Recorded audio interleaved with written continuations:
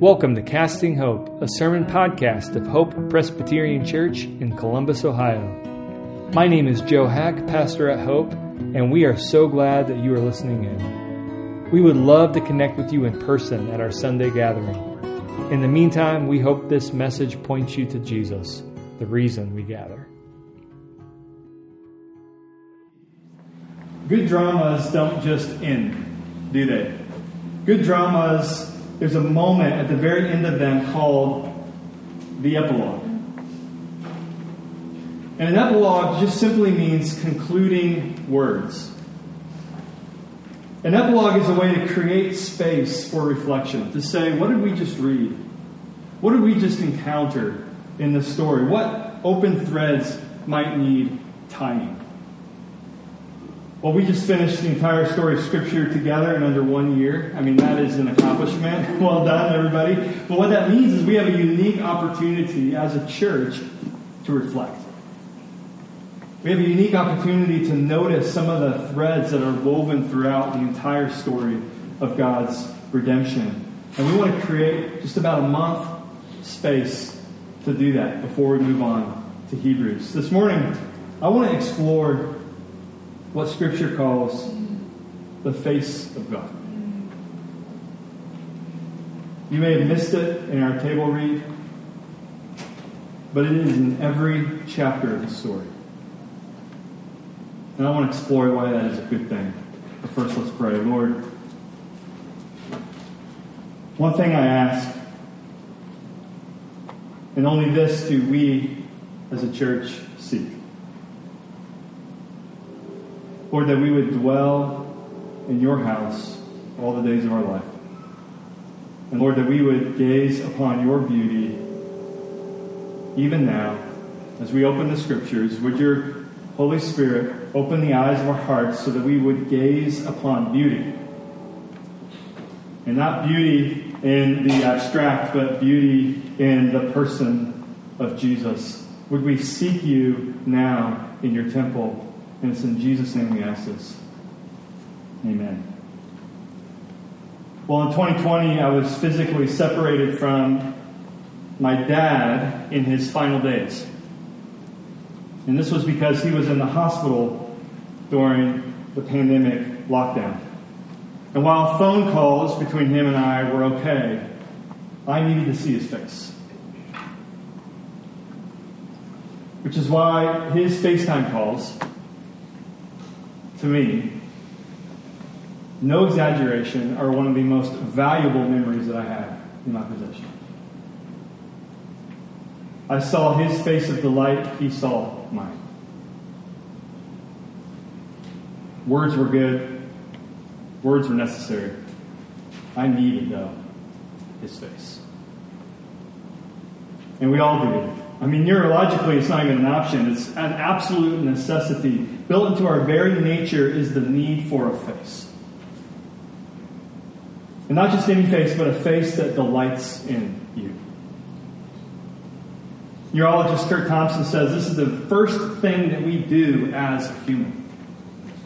We seek a face. A newborn's vision is no more and no less than the distance between their eyes and a face of delight.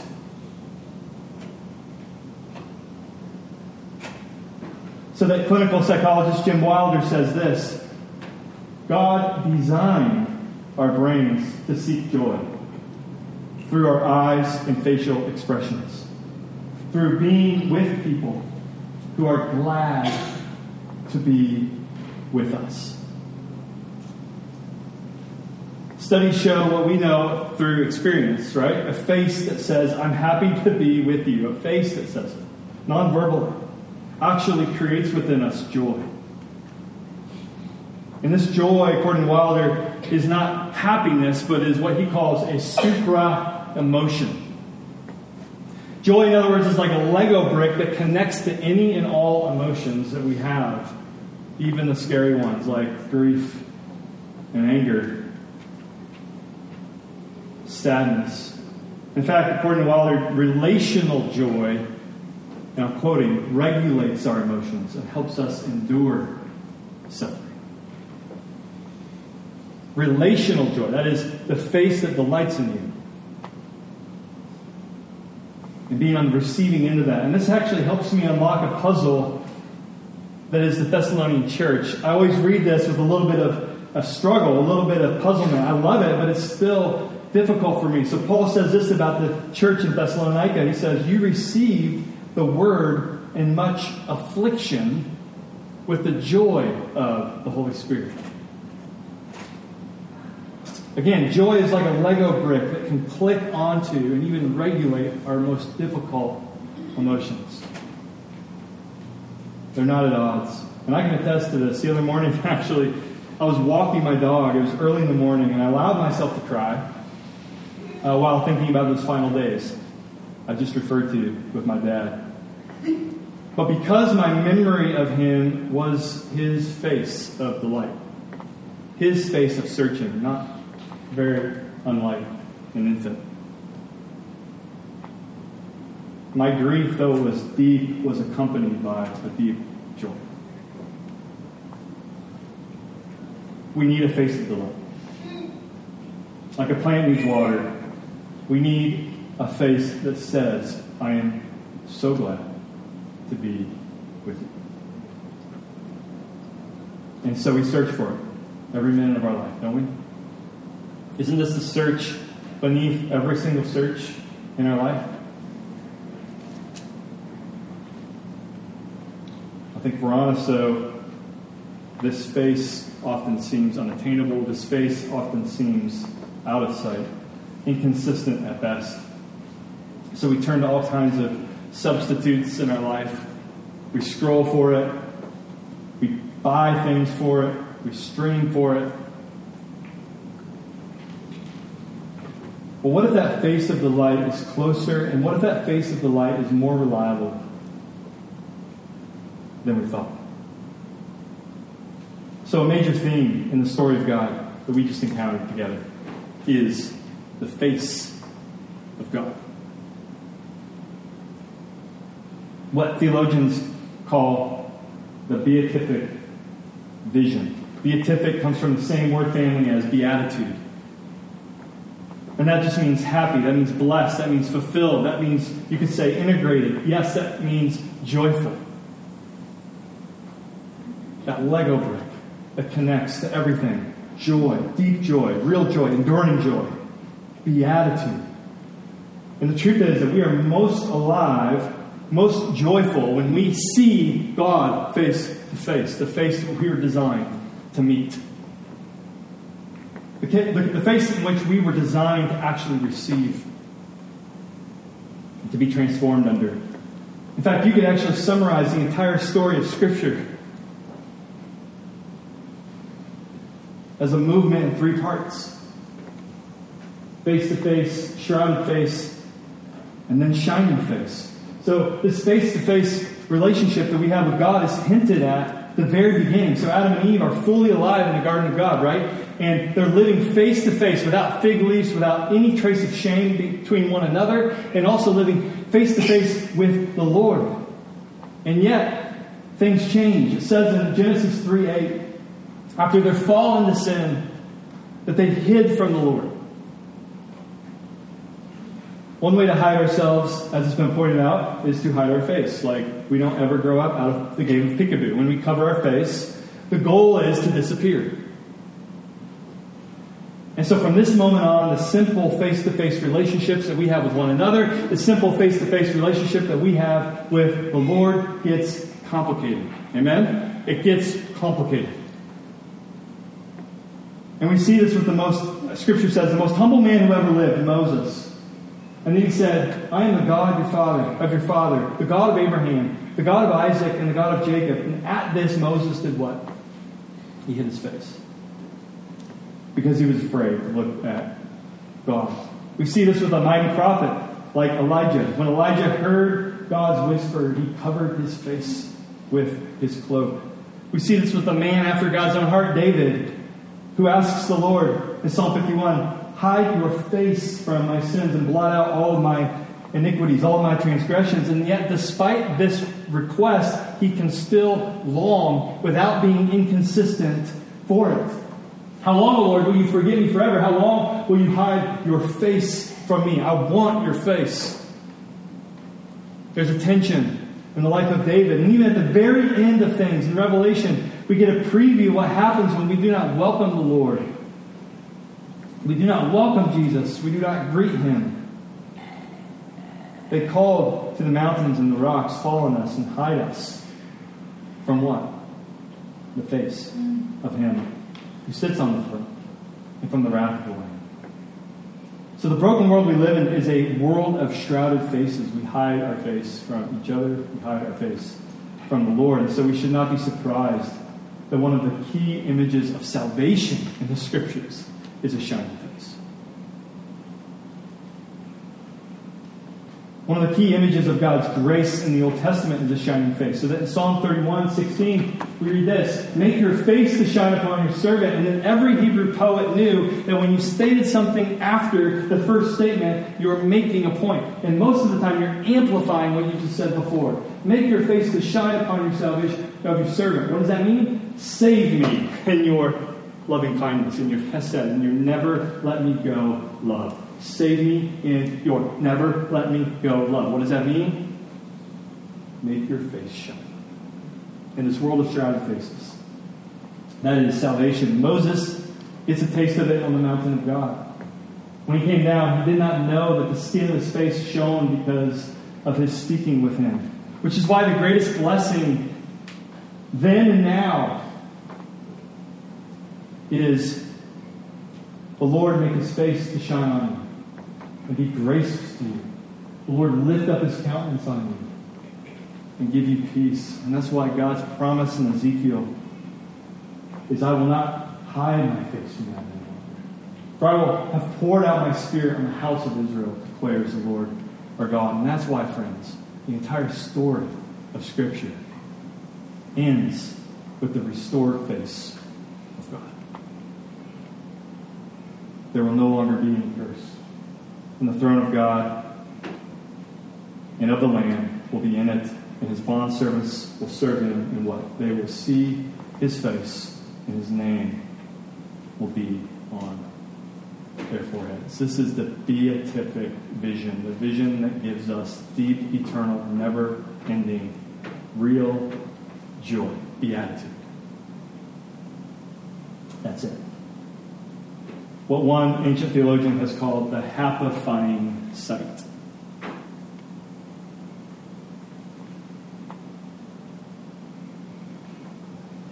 Here's a quote: "The beatific vision, seeing God face to face, will come at any time when mutual love will need no sacrament or church or Bible, no knowledge by inference, but the vision of God face to face.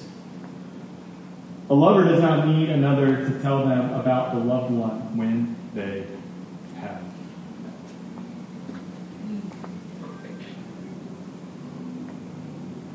What does this mean for you? Well, I think it has implications for three things. I want to frame them this way. I want to frame them as your anticipation, your attachment, and your affections. This beatific vision has a profound implication for your anticipation in life. What I mean is your hope. What I mean is what you look forward to. What I mean is when you wake up and what you think about. What I mean is when you make plans with your career. What I mean is what you think about when you think about just past today, just past right now. What is your anticipation? This beatific vision defines all of it. It is the end of all of it. It is our hope. It's not part of our hope. It is our hope. We say at our church is more than a name. We have hope in the sure return of Jesus when we see the Lord face to face. This beatific vision is our anticipation. I learned from one ancient theologian that they called this, the beatific vision, the heaven of heaven. His face of delight and our joy is what we are longing for. And so when we reach the place of God, when we are in new creation, new heavens and new earth, the heaven of heaven is this sight. This is the sort of fulfillment, the final satiation of all of our hungers. It's a relational face. His face of delight in our joy in receiving it. When we see our triune God without anything in between.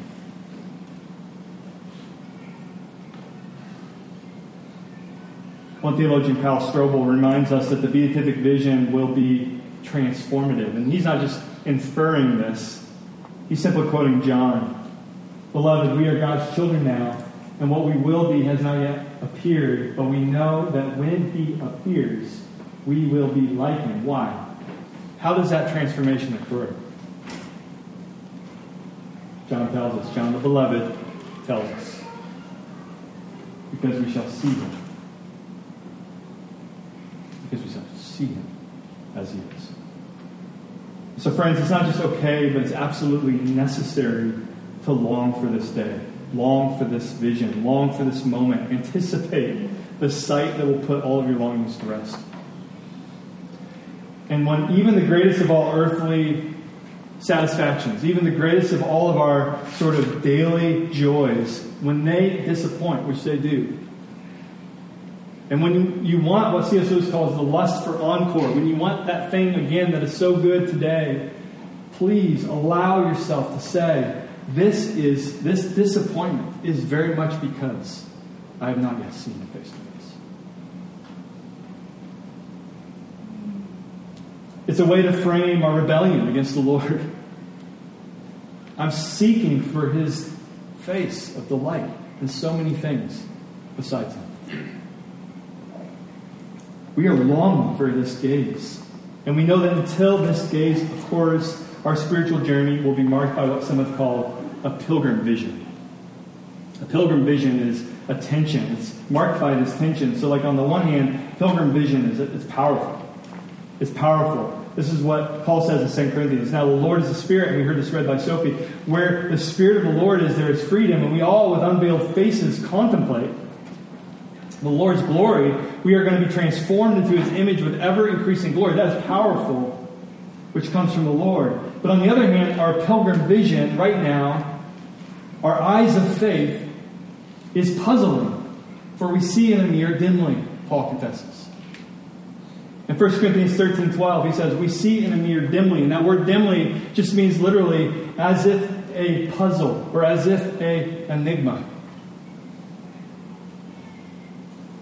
But then, says Paul, we will see face to face. Right now we see as if in a mirror, as if in a sort of piece of polished bronze. And what we see is puzzling. It's not blindness, but it's not relational clarity either. Now I know in part, Paul says, but then I will know fully, as I also have been fully known. Friends, you are fully known right now. We walk with eyes of faith, not with eyes of sight at this very moment. And this is both powerful and puzzling. That's pilgrim vision. If you're frustrated in the faith, the scriptures are not surprised or shocked. They give you actually words for this. Your vision is a pilgrim vision. But at the same time, our pilgrim vision is more privileged than even Moses, says Paul. Because we can, with eyes of faith, gaze on the glory of Jesus, and our face will shine by the Holy Spirit. From one degree to the next. Second of all, this beatific vision has implications for our sense of attachment. So clinical psychologists all agree about the importance of what they call a secure attachment. According to one counselor, Richard Plass, if our caretakers are unavailable, always unavailable, then we will keep our distance in relationships. If our caretakers are unreliable, then we will feel always inadequate in our relationships. If our caretakers are both unavailable and unreliable, we will have a lot of difficulty sustaining and even walking into healthy and sustainable intimacy in relationships. But when our caretaker is both available and reliable, we thrive. We have what they call secure attachment. And this is so vital for our health. This is so vital for our joy. This is so vital for our relationshiping in life, and so on and so forth. But when we lay hold of Jesus by faith, this is what I want you to think about. We are united to Jesus, says Scripture. We are united to Jesus. And this means, as Aaron said earlier, way more than just our sins are forgiven. It certainly means that, but means more than that. We are actually invited into the mysterious depths of triune love when we are united to Jesus. Think about that. The Father has been gazing with delight on the Son and vice versa for all of eternity. When we are united into Jesus, we get to see the Father as Christ does. We are now seen by the Father in Christ. We are enveloped into, in some mysterious way, that Paul the Apostle would say, we are enveloped into, and even koinonia, participants within the sort of triune love of God. This gaze of delight overshadows any face of delight, even the one I cherish that I shared earlier. This gaze of delight is both available and reliable at all times, in every way. So even if we have not been on the receiving end of a face that says, I want to be with you, and maybe some of us have not been on the receiving face of a very important person that says, I want to be with you, we can experience it in Christ every moment. And then finally, the beatific vision means that our affections or our emotional life deeply matters. We often over-intellectualize Christianity, don't we? And your pastor uses big words, and he likes to read, and so I don't help you in this. And if the whole road, though, of the Christian life, as we've just been reading, if the whole road of the Christian life of discipleship with Jesus leads to the shining face of God, and this face then imparts joy, this face that says, I'm so glad to be with you, if that face imparts joy, and that joy transforms not just our thoughts, but according to John the Beloved, it transforms all of who we are, our will, our desires, our emotions, even our body, it's implied, will be transformed upon seeing Jesus. And if that is true, then that means all of that matters today. It's just a tenet in the Christian faith that where we are heading matters then for today.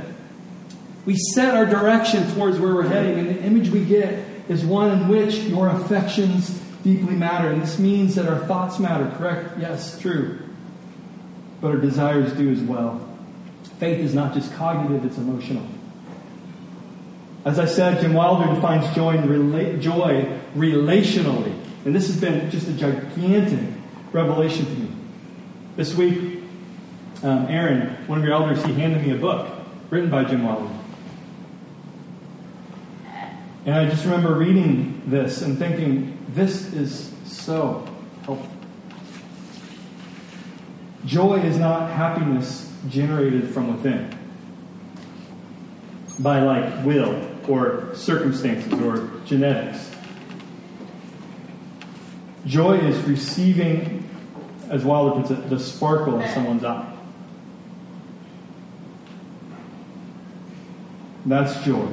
It's the feeling of, I said it, the feeling of being delighted in that changes us. That's how God made us, and God wants us to feel that and be healed by that. And so, friends, I just want to say simply right now, you have the sparkle of God's eye. Are you resisting that statement? Why? Why are you resisting that statement? Because I am, even as I say it. You have the sparkle of God's eye. Friends, this frees us, actually, to give it to others. Since studying this, I've decided to simplify my parenting philosophy. Okay? Show them my face of delight. There it is. And this is a key way that they will experience not just integration in life, which is important, and stable attachment, so important, all those good things, but it actually is God's chosen means to show them how God looks at them. My mug is designed for theirs. And if that's true of parenting, it's also true of our relationships, all of our relationships.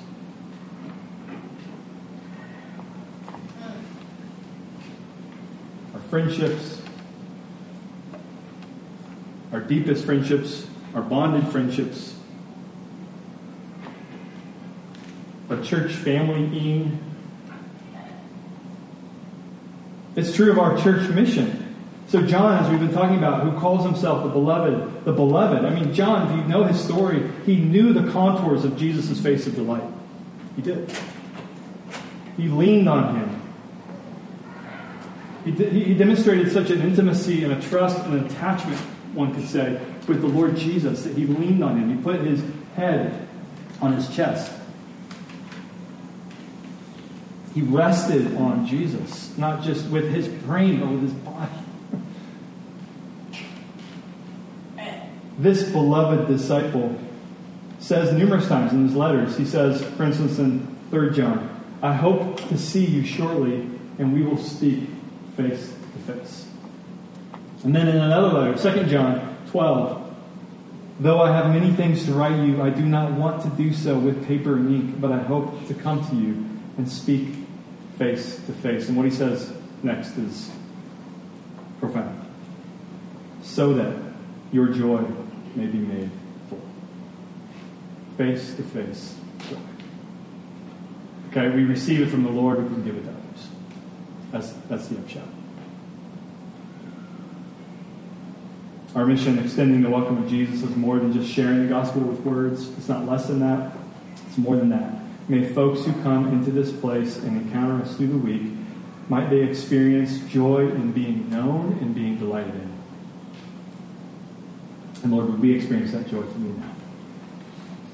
We pray this in Jesus' name. Thanks for listening in. For more resources like this and to learn more about Hope, please visit our website at hopechurchcolumbus.org.